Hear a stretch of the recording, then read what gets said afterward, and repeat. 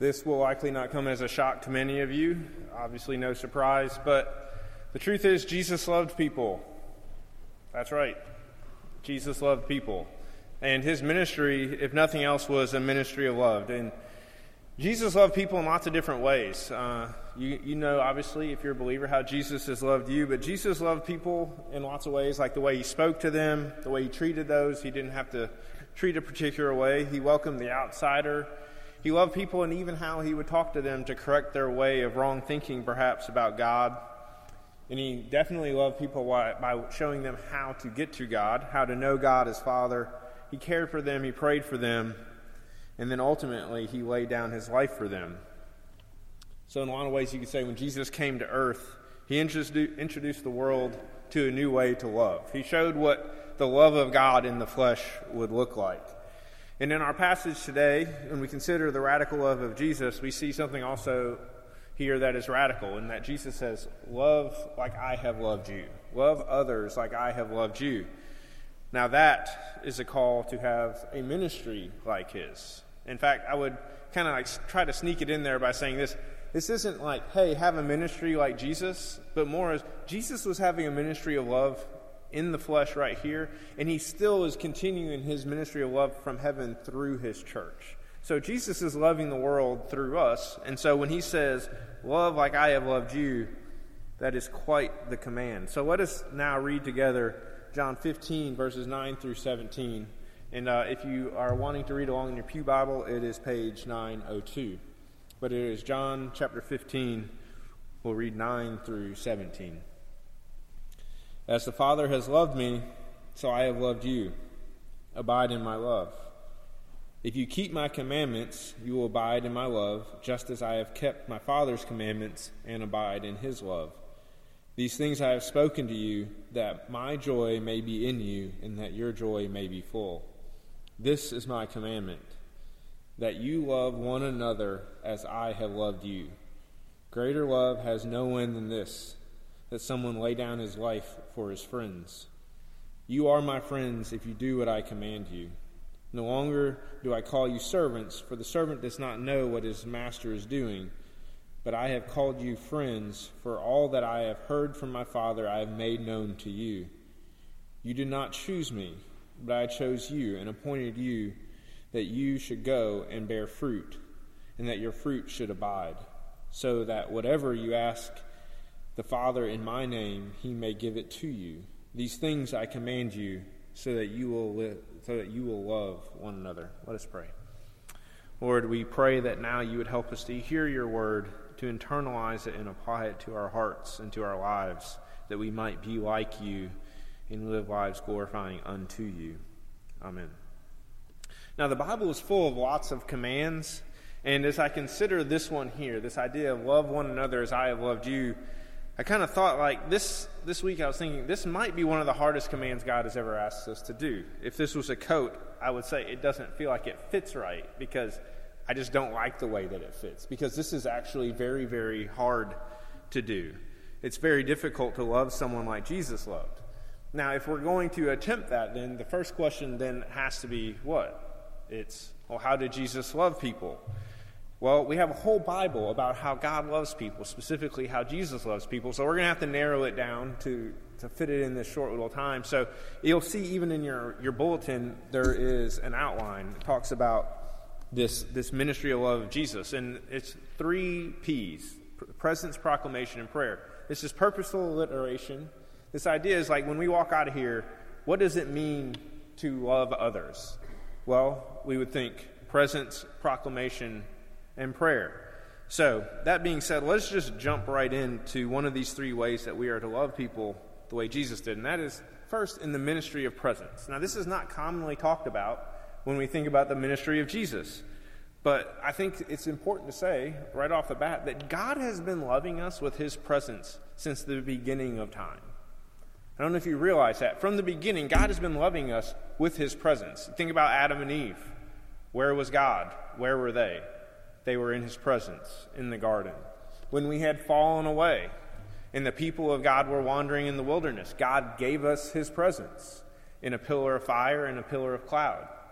And then when they were taking the land of Canaan and they were afraid they were going alone, God went with them.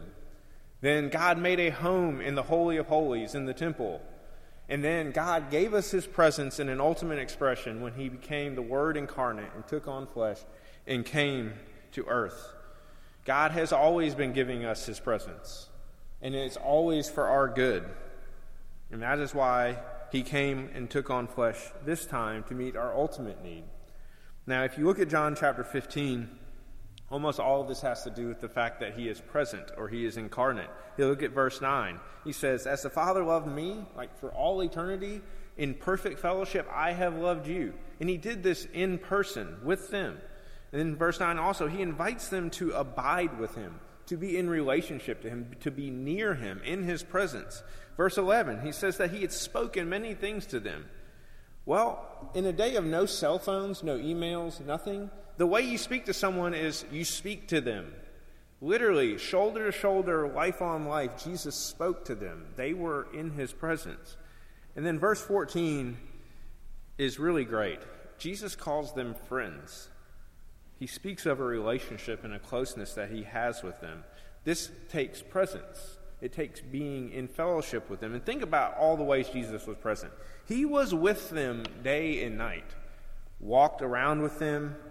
He answered their questions. He listened to their troubles. He stuck by them when they didn't deserve it.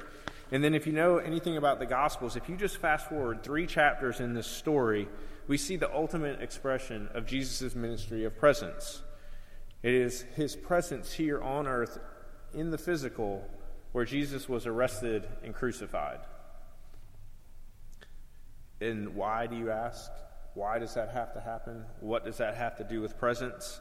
Well, salvation required the presence of a perfect sacrifice. Jesus couldn't have ultimately loved us in the way of deliverance and salvation without being present, without actually physically taking on human form. And the one other thing is we really would never have seen the love of God in action in human form if Jesus did not come. Now, obviously I'll say many times, or most of the time actually, to love someone takes being present in their lives.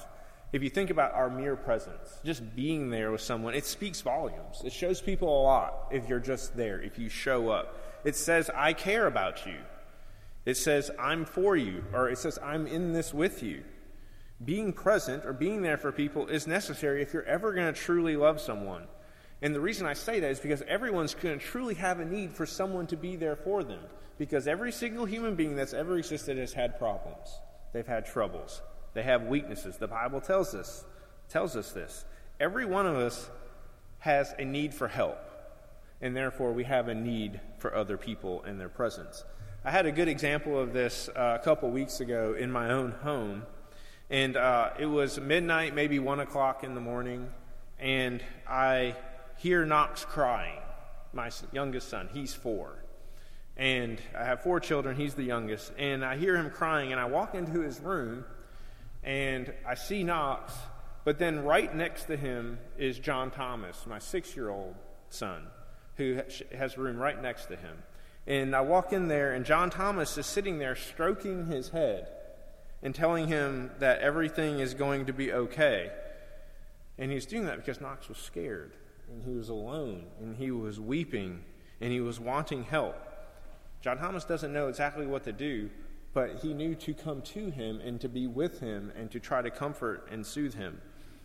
Now, I say that because Jesus called us to love people like he did. And I'll just tell you right now, there will be a time when other people around you experience their nighttime scare. I'll just go ahead and tell you, most of us aren't waking up in the night scared. Sometimes that is true. But our nighttime scare maybe looks just a little bit different than my 4-year-old son's. The nighttime scare might not happen during the nighttime to begin with. It's probably taking place day by day by day. And it looks a lot worse in sometimes. Maybe it's your scare is that you just lost your job and you have a family to provide for. Maybe your worry or scare is that I'm single and I don't know what God is doing. Or it's that I'm going through a divorce and I don't know what I'm doing. Or maybe your real scare is that my covenant child wants nothing to do with Jesus. and I am powerless. That's real nighttime scares. Those are the times we are weak and needy, and it just keeps going and going. We worry about the future. We feel hopeless. Maybe we lose our spouse, or we suffer from depression, or we have to deal with the fact that there's abuse in our background. The list goes on and on and on, and what that should tell you, the need for other people, the need for us to minister the love, our presence of love to another person, that need goes on and on and on and on as well. Now, if you've ever been alone in a living hell, similar to what I just talked about, or something different, you know what I'm talking about. You know that you need people. This past week, I heard an interesting quote, and I'll read it for us. It says, "Next to grace, I bet God thinks making us need each other was one of his best ideas." Besides, next to grace, I bet God thinks making us need each other was one of his best ideas. Now, that quote is speaking to this. It speaks to design, that God has designed it that we need one another, that we need each other in our lives. In the church, God has said that our need for presence, to be loved by the presence of God, will be met by one another. The Holy Spirit indwelled other believers who would come alongside of us. In those times, you know what we also don't need? This ministry of presence. Most of the time, what people don't need in those moments is a sermon or more information or advice. They probably are full up on sermons and information and advice. What they need is someone to sit there with them, to listen to them, to be there for them. We need someone there to come alongside of us. Many times, people just need comfort and support. And what we need to do as believers, if we're going to love like Jesus loved, what we really need to do is offer the burden-bearing fellowship that he would offer us if he was here. He would offer his burden-bearing fellowship with us. Now, if I were to do a diagnostic on our spiritual lives in this room right now, there's a lot of things that you could fake me out on. Like, you could just tell me stuff, and I wouldn't know. But the ministry of presence can't be faked. You either show up or you don't. You're either there with someone or you're not. How are you going to have sympathy, empathy, or enter into another's suffering from a distance? In fact, if you've ever had this happen to a person close to you and they were at a distance, what's the first thing you want to do? You want to get on a plane and get near them, right? That's what happens. That is the draw for us. Perhaps the hardest part of my week was coming to this conclusion, though, by the way. Like, the ministry of presence, or to love someone just by sheer presence, is a choice. It's something you have to do and you have to show up for. I did mention this first service. You do know John Thomas was asleep in bed. If you've ever been asleep in bed, parent, you know getting up is not what you want to do. But John Thomas made a choice to get out of his bed, walk into another room, and check on his brother. This takes showing up. This takes an effort. This isn't something we can fake. This isn't something we can throw money at to take care of it. It isn't something we can dismiss. It's not something I can post on Facebook. It actually means showing up. And earlier I said that our presence speaks volumes, but the opposite is true as well. Our lack of presence or our lack of hospitality can also send a very subtle and silent message. It isn't one that you would ever say, but it can easily say, "I don't care," or "I don't see you," or "I don't see you as valuable," or "I'm not interested," "You're not accepted." And if that's ever happened to you, like someone said that to you, you feel really bad. But the other thing that you feel is like, you understand after that moment, it's like, this is not something we can whiff on. We can't like, "Oh man, I missed it." We have to give much more attention to this. We can't miss out. This could be anybody. It could be your family member, a friend, a coworker. It could be the person visiting church today. And they would need to see the love of hospitality, your presence. Who knows? If you've ever been in one of those situations we were talking about earlier, or just name your situation, you know that pain of aloneness in those moments can be devastating. And I think many of us are unaware of how hard that can actually be. For those of you who have suffered in loneliness, or you've been the outsider or the stranger, you know what I'm talking about. And as I thought about that, why does this aloneness, the lack of presence, hurt so much? I realized, like, it mirrors one of the essential elements of hell, doesn't it? The utter aloneness. I mean, that marks hell. Utter aloneness with no hope of it getting better. And so, as I thought about that, I also thought, well, one of the marks of being with the Lord and in heaven is ultimate community, perfect presence, being with God and other believers. As believers, even as human beings, I don't know if you ever noticed this, we can almost endure anything if someone else is with us. But if we're alone, it becomes much, much more difficult. So just imagine how much your presence could matter. As you think about that, you have to ask the question, like, so what do I do? Well, I think I personally need to take a lesson from my son. I need to make the choice to stop and go towards someone. It's just that simple sometimes. It means I need to be available. I need to be watching. Because most people don't broadcast their needs. They don't show you that they're hurting. So we need to listen, and we need to be ready to sacrifice. That's what John Thomas did that night. He was in his warm bed with the blessing of sleep, and he heard his crying brother, and he did what was inconvenient for him. He walked into his brother's room and tried to take care of him. And there's a lesson there. The ministry of presence, to love someone that way, to be with them, is going to be inconvenient for you. There's just no getting around it. If you want to love someone like this, it's going to be inconvenient for you. It will definitely require you to deny yourself in your comfort. And for some of you, that is enough of a deal breaker. But it is going to require inconvenient things. Like you might have to miss your golf outing or dinner with your friends. It could mess up your routine. I know for some of you that's untouchable ground, messing up my routine. But we need to be interrupted in our lives. God is probably putting those things in our lives on purpose that we might love other people. And I think because this is true, this is where Jesus comes and helps us. Because the reality is the ministry of presence is hard. Not everyone is easy to love. And not every situation is going to be comfortable. And this is where we look to Jesus, who himself was very inconvenienced. He left the throne. He left fellowship with the Father and the Holy Spirit, and he entered in to be present with us.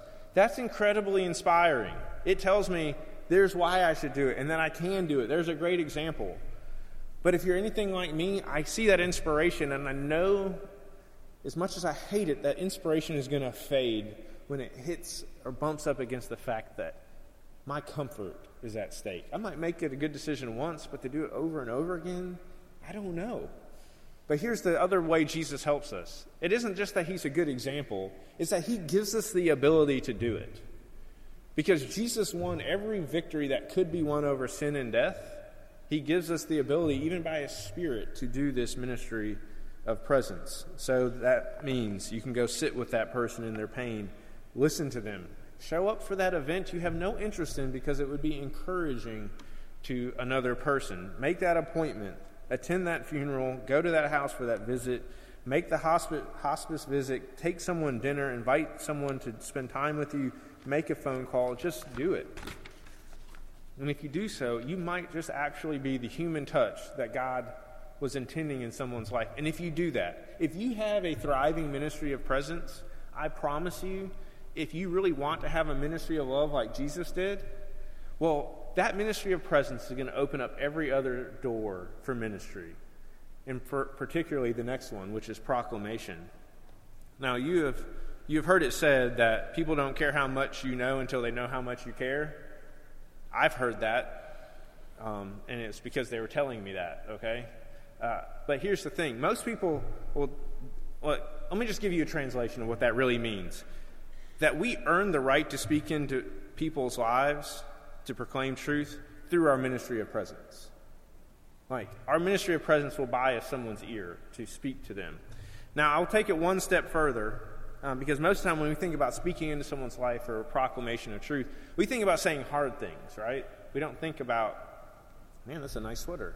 No, we don't think that. We think about saying hard things. So let me say this. We earn the right to speak hard truth into people's lives through how or what we say on a regular basis. So the way we interact with someone on a regular basis is going to even allow for us to say hard things. Let me ask you this question: is if we are to proclaim truth to people and speak into their lives, what should be the most common thing that we say? Well, shouldn't it be the proclamation of encouragement and building one another up, spurring one another on to love and good deeds? Like, that's what we should be doing. Encouragement should be the staple truth proclamation of our lives. Sometimes I think we forget that. I know that I do. We want to speak into people's lives. We need to start by being a positive part of their lives.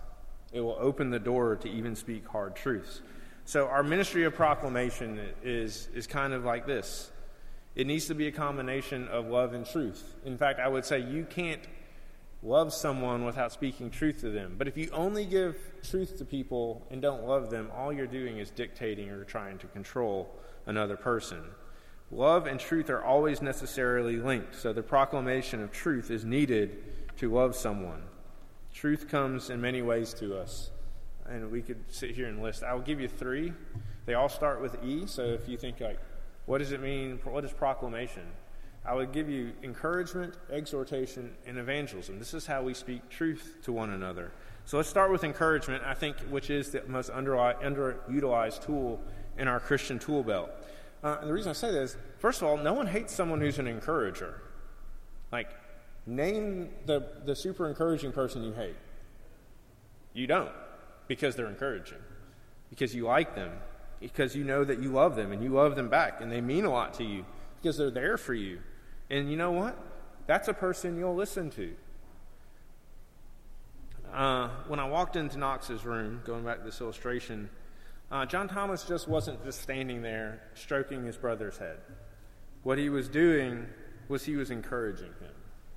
He was telling him, it's okay. It's safe. Daddy is coming. And he also said, I'm here, buddy.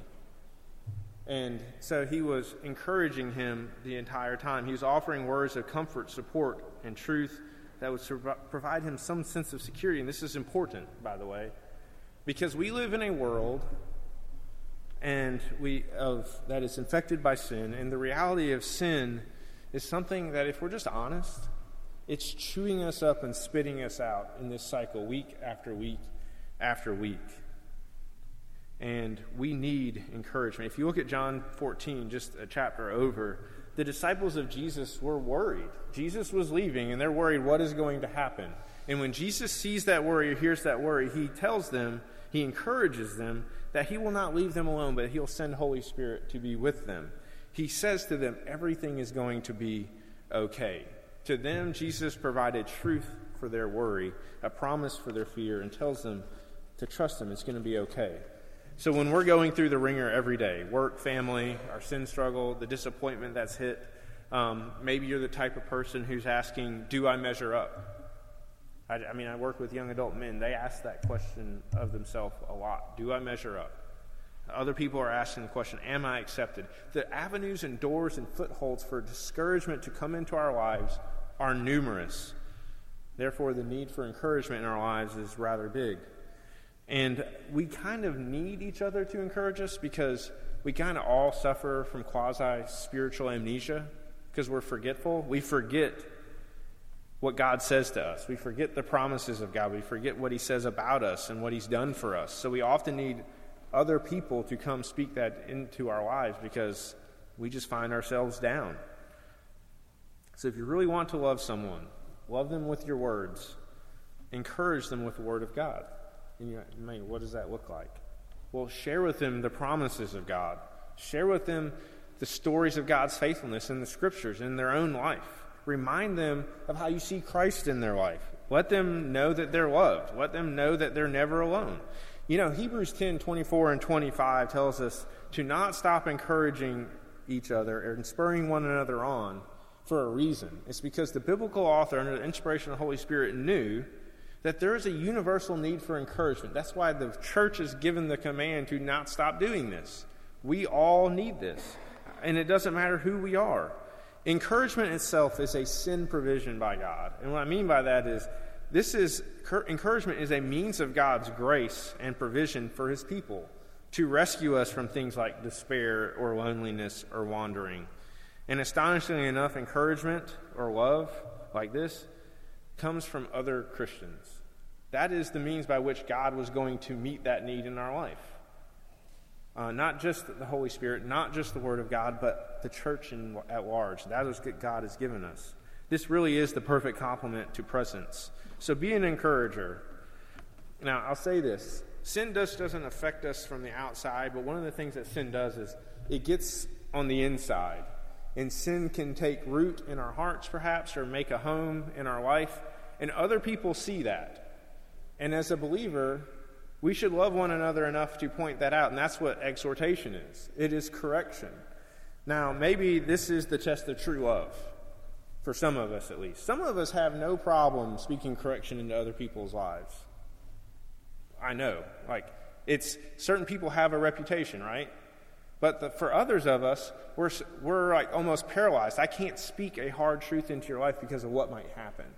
For instance, here's why it might be hard. Because it could cost you relational equity, right? If I say this, you're not going to like me very much. Or it could cost us our friendship. Another reason why this could be hard for us is because if I point out a sin, I just might see some sin right over there, they're like, yeah, you know why you recognize it so well, right? Because you're the chief of sinners in that little area, buddy. And so you're like, I don't want to dip my toe into that pool, so I'm not going to even open that can, right? Well, those are reasons that it might be hard. But if we love someone, we really do love someone, we won't allow sin just to linger and hurt them. We'll call attention to it. James chapter 5 tells us that if we love someone, we see them wandering from the truth, we are to pursue them to try to win them back. And James says, if we do so, we save their soul from death. Exhortation with the word of God will save someone's soul from death. That is God's design. He has ordained it to be that way. He will use us and the Word of God to bring people back into fellowship with Him through exhortation. This must be a part of our lives. Now, the last one is evangelism. The Westminster Shorter Catechism, question number 1, what is the chief end of man? The chief end of man is to glorify God and enjoy Him forever. If that's true, the most loving thing that you can possibly do is tell someone about Jesus. Evangelism. If that is true, the most loving thing you can do is tell someone about Jesus. That Jesus really did live a perfect life. He died a perfect death, and He rose again from the dead on our behalf. And you can know Him and have a personal relationship with Him through faith and repentance. That must be part of our narrative if we really love someone. I use this illustration. If I am friends with someone, we're kayaking down a river, and we've done life together. The illustration's really cheesy. We went through the rapids of life together. We've been through the struggles. I love them. They love me. We talk. We care about each other. And the river's taking a super hard left-hand bend. And I know that around that bend is a huge Niagara-sized waterfall. So I'm obviously going to get out of the river. I peel off to the right, and I just wave at my friend. I don't want to speak into I don't want to tell him what to do. I don't want to ruin my relationship with him. So I just let them go right around the river, fall off the edge, and die. Do I love that person if I'm willing to just let them go?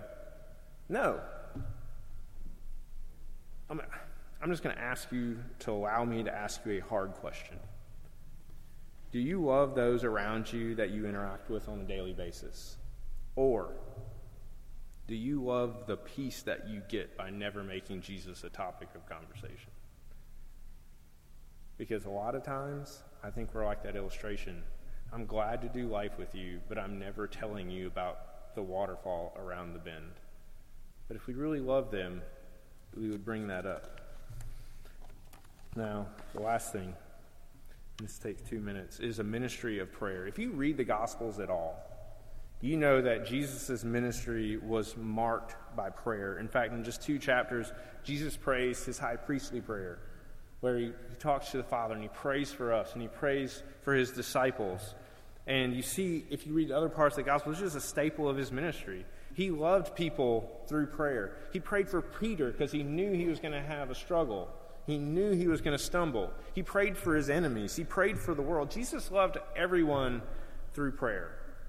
Now, I want to go back to the story because I think this is the best part of the story that I was telling you earlier about my sons.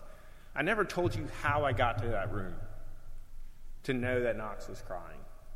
I got to that room because John Thomas, at midnight, 1 o'clock, whatever it was, came down and got me and brought me back up.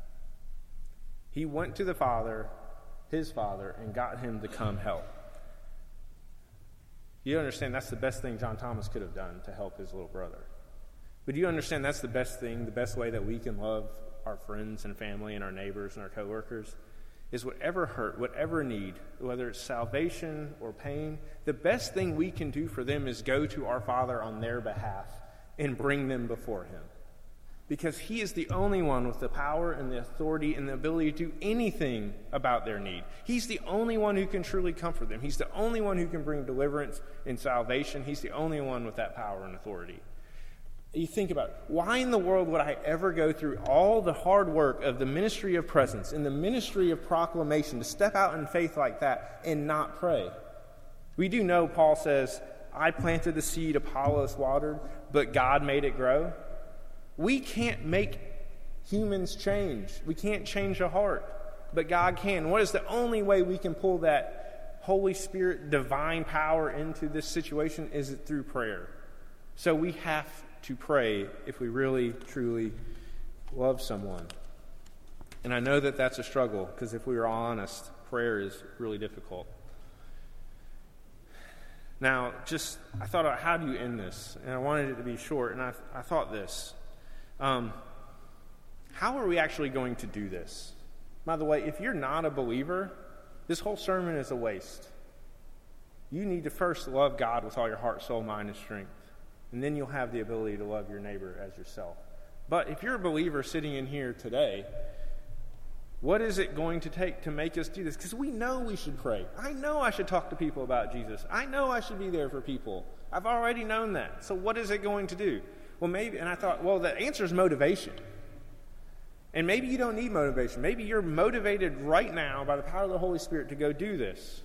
But for some of us, we need motivation to go from this over the edge of biblical knowledge into biblical application. And here's, I guess, the close. Go back to the story one more time. I talked to Knox. John Thomas is in the room with me. I talked to Knox. I put Knox down. I tuck him in. And I walk out, and I'm taking John Thomas to his room and putting him in bed. And you know what I did? I told him I was proud of him. I was proud of the way he served and loved his brother. God loves it when we enter in and do the ministry he is already doing. It glorifies him. It puts a smile on his face. We get to do here on heaven, in the world here, what he wants to be done in heaven, just like he says in the Lord's Prayer. God loves it when we do what he does, and it puts a smile on his face. Let's pray. Father, we pray that you would make us men and women who love you with all of our heart, soul, mind, and strength, and that we would love our neighbor as ourselves. Help us that we might be those who are willing to give our time to be present, who are willing to step out in faith to proclaim the truth, and that we would be those who sacrifice to pray. In Jesus' name, amen.